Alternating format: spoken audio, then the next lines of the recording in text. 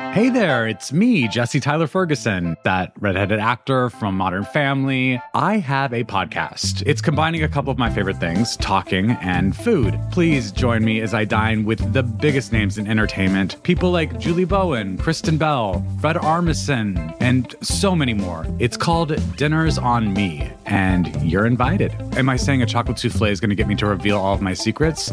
Yeah, I am. Listen now, wherever you get your podcasts. We are in the final days of 2018, a year that marked some pivotal moments for President Trump, for some members of Trump's campaign team, for Special Prosecutor Robert Mueller, and for Mueller's investigation into Russia's election meddling. From that investigation this year came indictments, charges, guilty pleas, and sentencings. But which of these moments mattered most? What's still unknown about Russia's interference in the 2016 election, about the Trump campaign's possible ties to Russia, about the president's possible obstruction of justice? In the second installment of our year-end look at the legal threats surrounding President Trump, we're recapping this year's notable moments in Mueller's investigation and what it all means for the year ahead. This is Can He Do That?, a podcast that explores the powers and limitations of the American presidency. I'm Allison Michaels.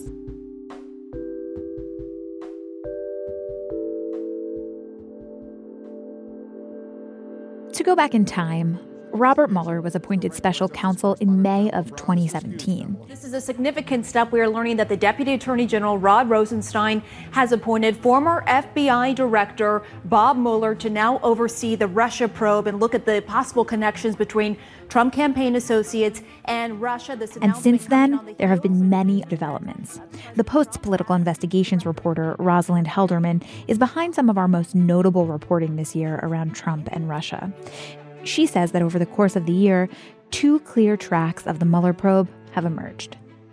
One is that he really reminded people that his original mission was to explore what the Russians did in our election. And so he brought two major indictments over the course of the year that didn't involve Americans. It was just of Russians who did bad things in our elections. That's the allegation. One of those indictments was of people who were involved with a social media influence campaign, this troll farm, the Internet Research Agency that's based in St. Petersburg. And this was what prosecutors call a speaking indictment. There is not much expectation that the Russians will ever be brought to the United States to face charges. They will not be extradited. And so the indictment itself was Bob Mueller's opportunity to sort of explain to Americans how the Russians had used social media to influence how Americans thought about their own politics. So he brought that indictment. Then over the summer, he brought a separate indictment of intelligence officers, Russian intelligence officers who actually were involved with the hacking of the Democratic National Committee and of John Podesta's emails. And so one of the things we learned through that is that he had much more detailed information than I think people knew about the actual specifics. I mean, some of the information in those indictments were just incredible about particular Russian individuals who had performed particular Google searches for phrases on a particular day. I mean, the intelligence involved was just extraordinary. So that's been one big thing that we've seen from Mueller this year. What did the Russians do? And part of that effort from Mueller was to inform the public, was to kind of remind people, as you say, that Russia is a big part of this investigation.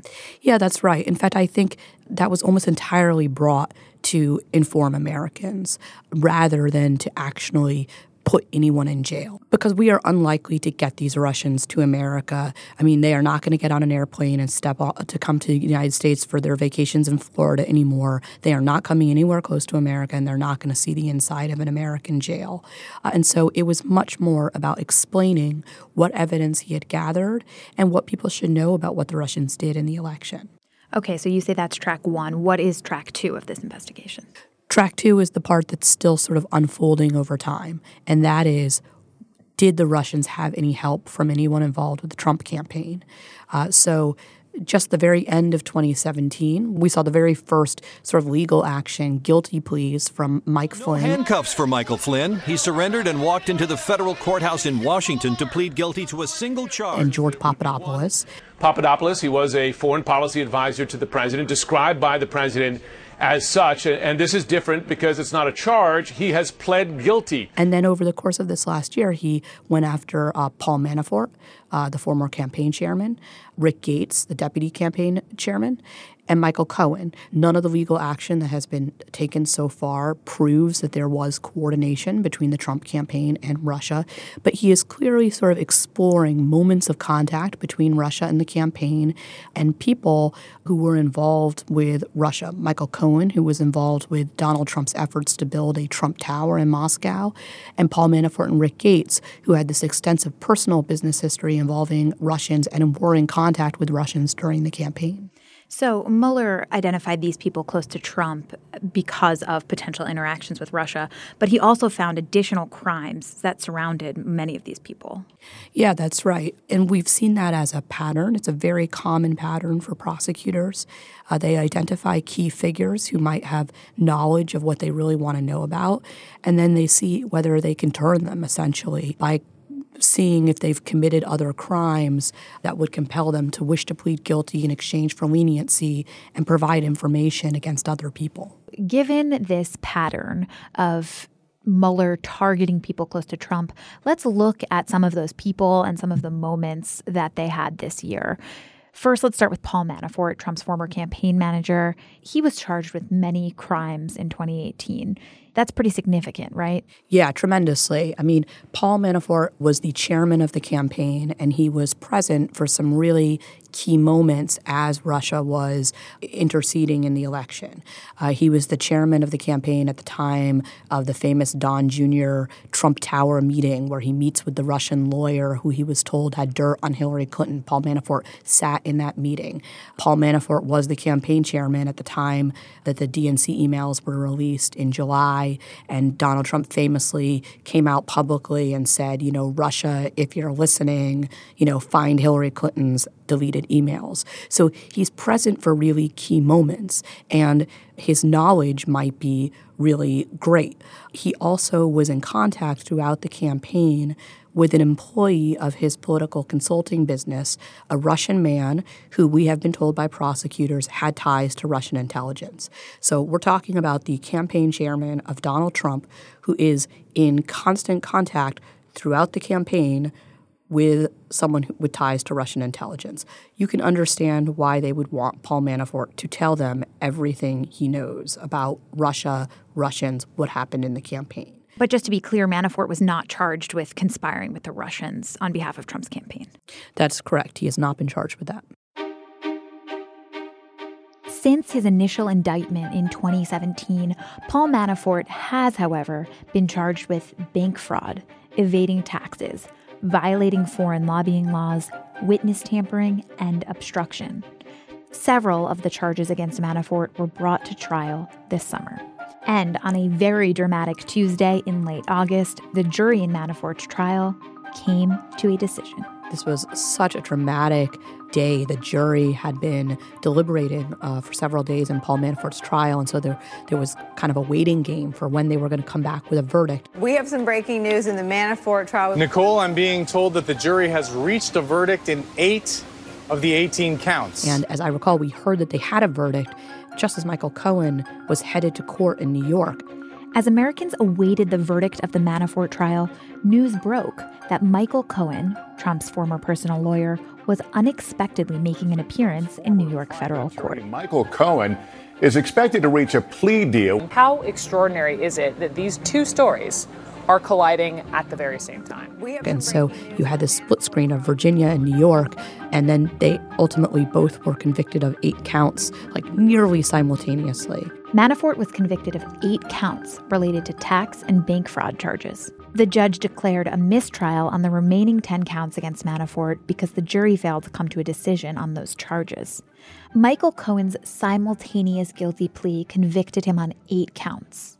That plea carried a meaningful implication. So the Michael Cohen case, President Trump's longtime personal lawyer, worked for the Trump Organization since 2007 and was known for his sort of loyalty to Donald Trump, and then shocks everyone by strolling into a courthouse in New York and pleading guilty to start with in a case actually that was separate from Bob Mueller's investigation, brought by prosecutors in New York. And that was a case that had a few different elements to it.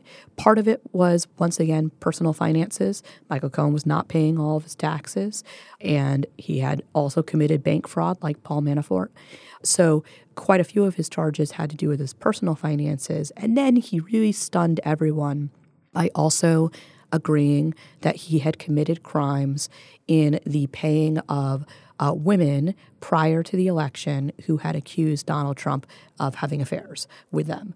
These were two payments, one that came directly from Michael Cohen to the adult actress Stormy Daniels, and another where Michael Cohen had arranged for the publisher of the National Enquirer to pay money to a Playboy centerfold, Karen McDougal. In both of those cases, money was paid in exchange for the women's silence. They did not speak up prior to the election, and these were considered campaign contributions. And Michael Cohen, in this really dramatic moment, got up in court that day and told the world that, yes, those things were done to influence the election. Yes, they violated campaign finance law, and he did it at the direction of Donald Trump. Since then, Michael Cohen has also pleaded guilty to a separate charge from Mueller's investigation of lying to Congress about his contacts with Russia. He's been sentenced to serve 3 years in prison. He's the first of those close to Trump to be sentenced to significant prison time. As for Manafort's legal status at the moment, he pleaded guilty to 2 additional charges in September and agreed then to cooperate with Mueller's prosecutors. But Mueller says in interviews with those prosecutors, Manafort lied to the Justice Department, breaching his plea agreement. Because of that, Mueller has recommended Manafort to be sentenced immediately, and Manafort is awaiting that sentencing in jail. Given the many developments since that day in August where Cohen and Manafort were simultaneously convicted, I asked Rosalind how important that day seems in hindsight. Well, I would answer that in 2 ways. The first is that we shouldn't forget the obvious, right? Here you've got the campaign chairman for the Donald Trump campaign and one of the president's closest advisors, a guy who had loyally served the Trump Organization for 10 years, and they are both being convicted of major criminal activity that's going to send them to prison for years. That is hugely significant. At any other time, in any other administration, that would be the legacy of this administration, that one day. But because this has been such a big, broad saga, we want to know what comes next. And the question of what does that day lead to? Does it lead to convictions of other people? Does it turn out that Paul Manafort or Michael Cohen had knowledge of a conspiracy between the Trump campaign and a foreign hostile power to affect our election? That we don't yet know. All right. Well, I want to ask you about one final person in Trump's orbit that faced some legal moments this year. That would be Michael Flynn, so Trump's former national security advisor. He recently had his sentencing delayed a year after pleading guilty to lying to the FBI. What did we learn from Flynn's sentencing memo out of Mueller's office? We didn't actually learn an enormous amount because that memo, which was highly anticipated, was very much redacted from public view. The way this works is when you take a plea deal like Michael Flynn did, you're exchanging your cooperation for a lesser sentence. And so when it comes time for sentencing, the judge wants to know how valuable was that cooperation. And in this case, we got a document in which the government said he'd been helpful, said that he had provided substantial cooperation. That's a legal phrase, and that he should receive little to no jail time for having lied to the FBI. That's what he pled guilty to. And the judge was not happy with that. Another moment of incredibly high drama. You had the judge scolding Michael Flynn about the seriousness of his crimes and sort of essentially telling him, look, I know the special counsel's office says you've been helpful, but I don't know enough about how helpful you have been. And if you want to be sentenced today, I'm telling you, buddy, there's a good chance you're going to get some jail time, despite both sides agreeing you shouldn't. I'm the judge. I make these decisions. And so the judge sort of gave him this option. Are you really sure you want to move forward today when I can't judge the full nature of your cooperation? Or do you want to push this thing off so I can see how helpful you've been in potentially other cases that are going to come forward? And, Michael Flynn did what I think anyone who does not want to go to prison would do. He said, never mind, let's put this thing off. 2018's final weeks of dramatic legal moments are a reflection of Mueller's strategy targeting those close to the president. That approach has given Mueller access to some of the people closest to Trump during his 2016 campaign. But as far as Mueller's access to one particular person, that's not as easy. In-laws, love them or hate them, you're pretty much stuck with them. And when you're a ruler in the Middle Ages, that can be a serious problem. It might even land you dead.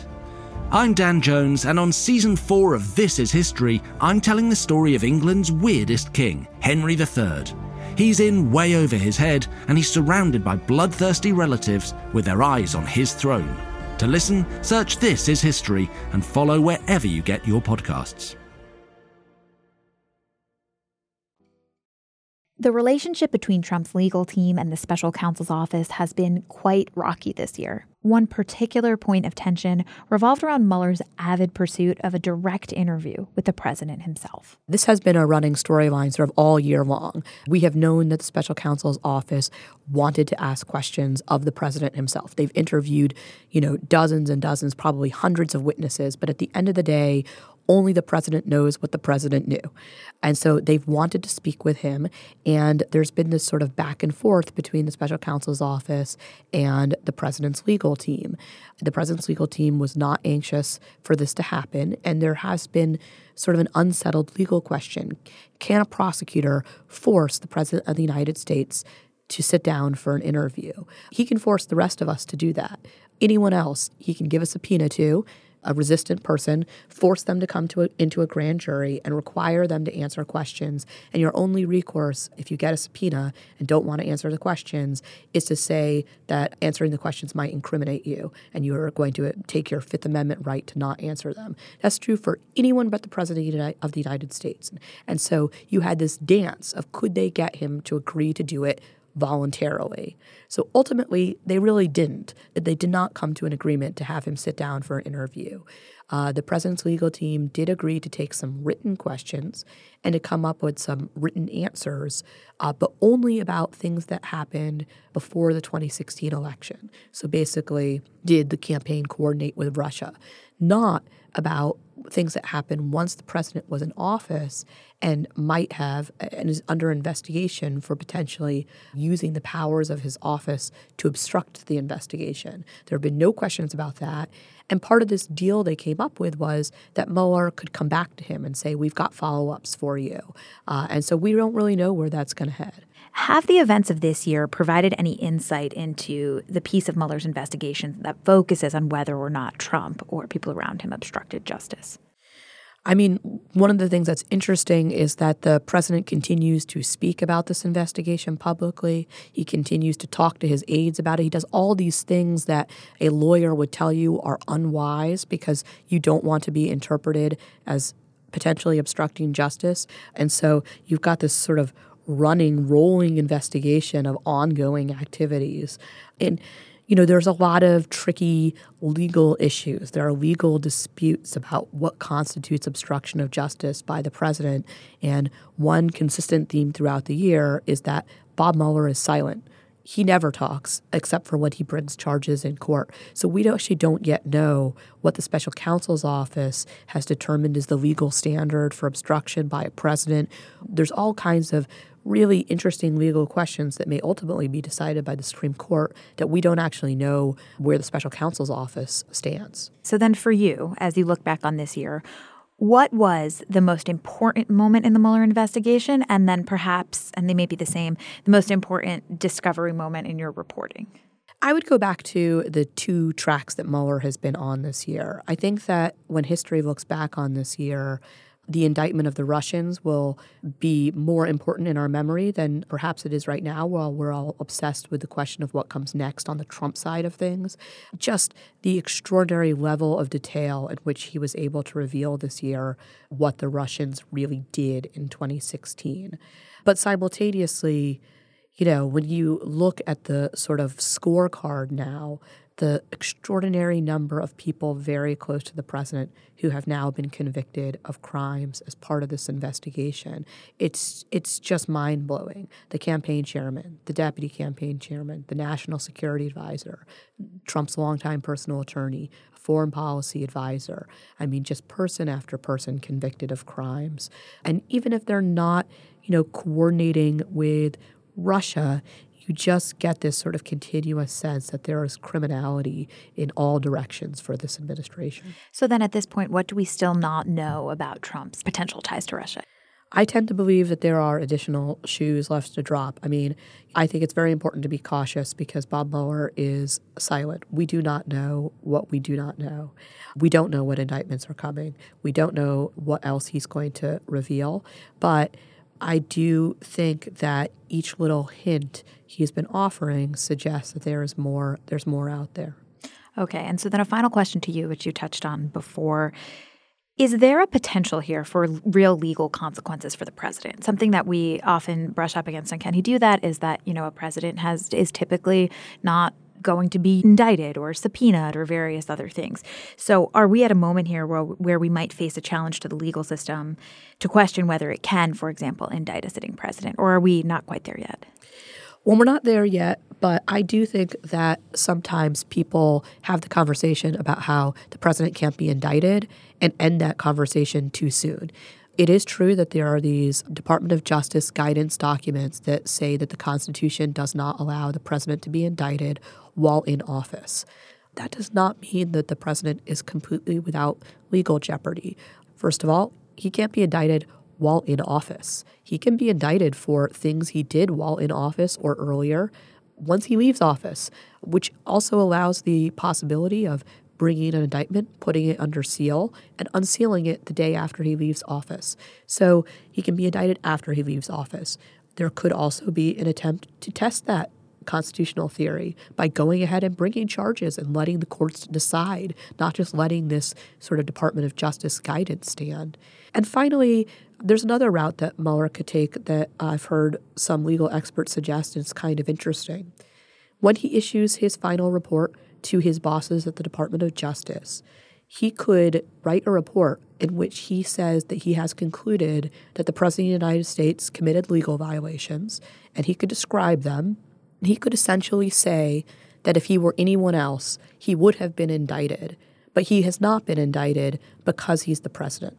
But it could be an incredibly detailed description of all the ways in which the special counsel alleges he did, in fact, break the law.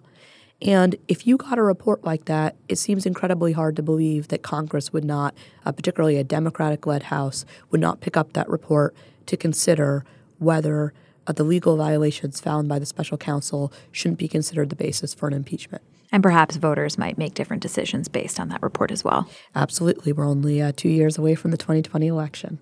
All right. And we are just a few days away from 2019. So thank you, Roz, for letting us know where we are at the end of 2018. We appreciate it. Thank you so much for having me. Now, at the end of 2018, Special Counsel Robert Mueller's investigation into Russian interference in the 2016 U.S. presidential election has led to this. 34 people have been charged with crimes. 7 people have pleaded guilty, and 1 person has been convicted by a jury.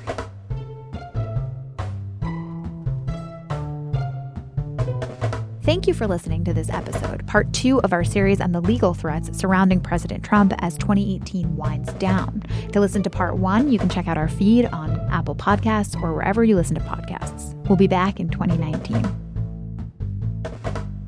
Can He Do That is a team effort here at The Post. It's produced by the vacation-ready Carol Alderman, with design help from Kat Rudell Brooks, logo art from Loren Boglio, and theme music by Ted Muldoon.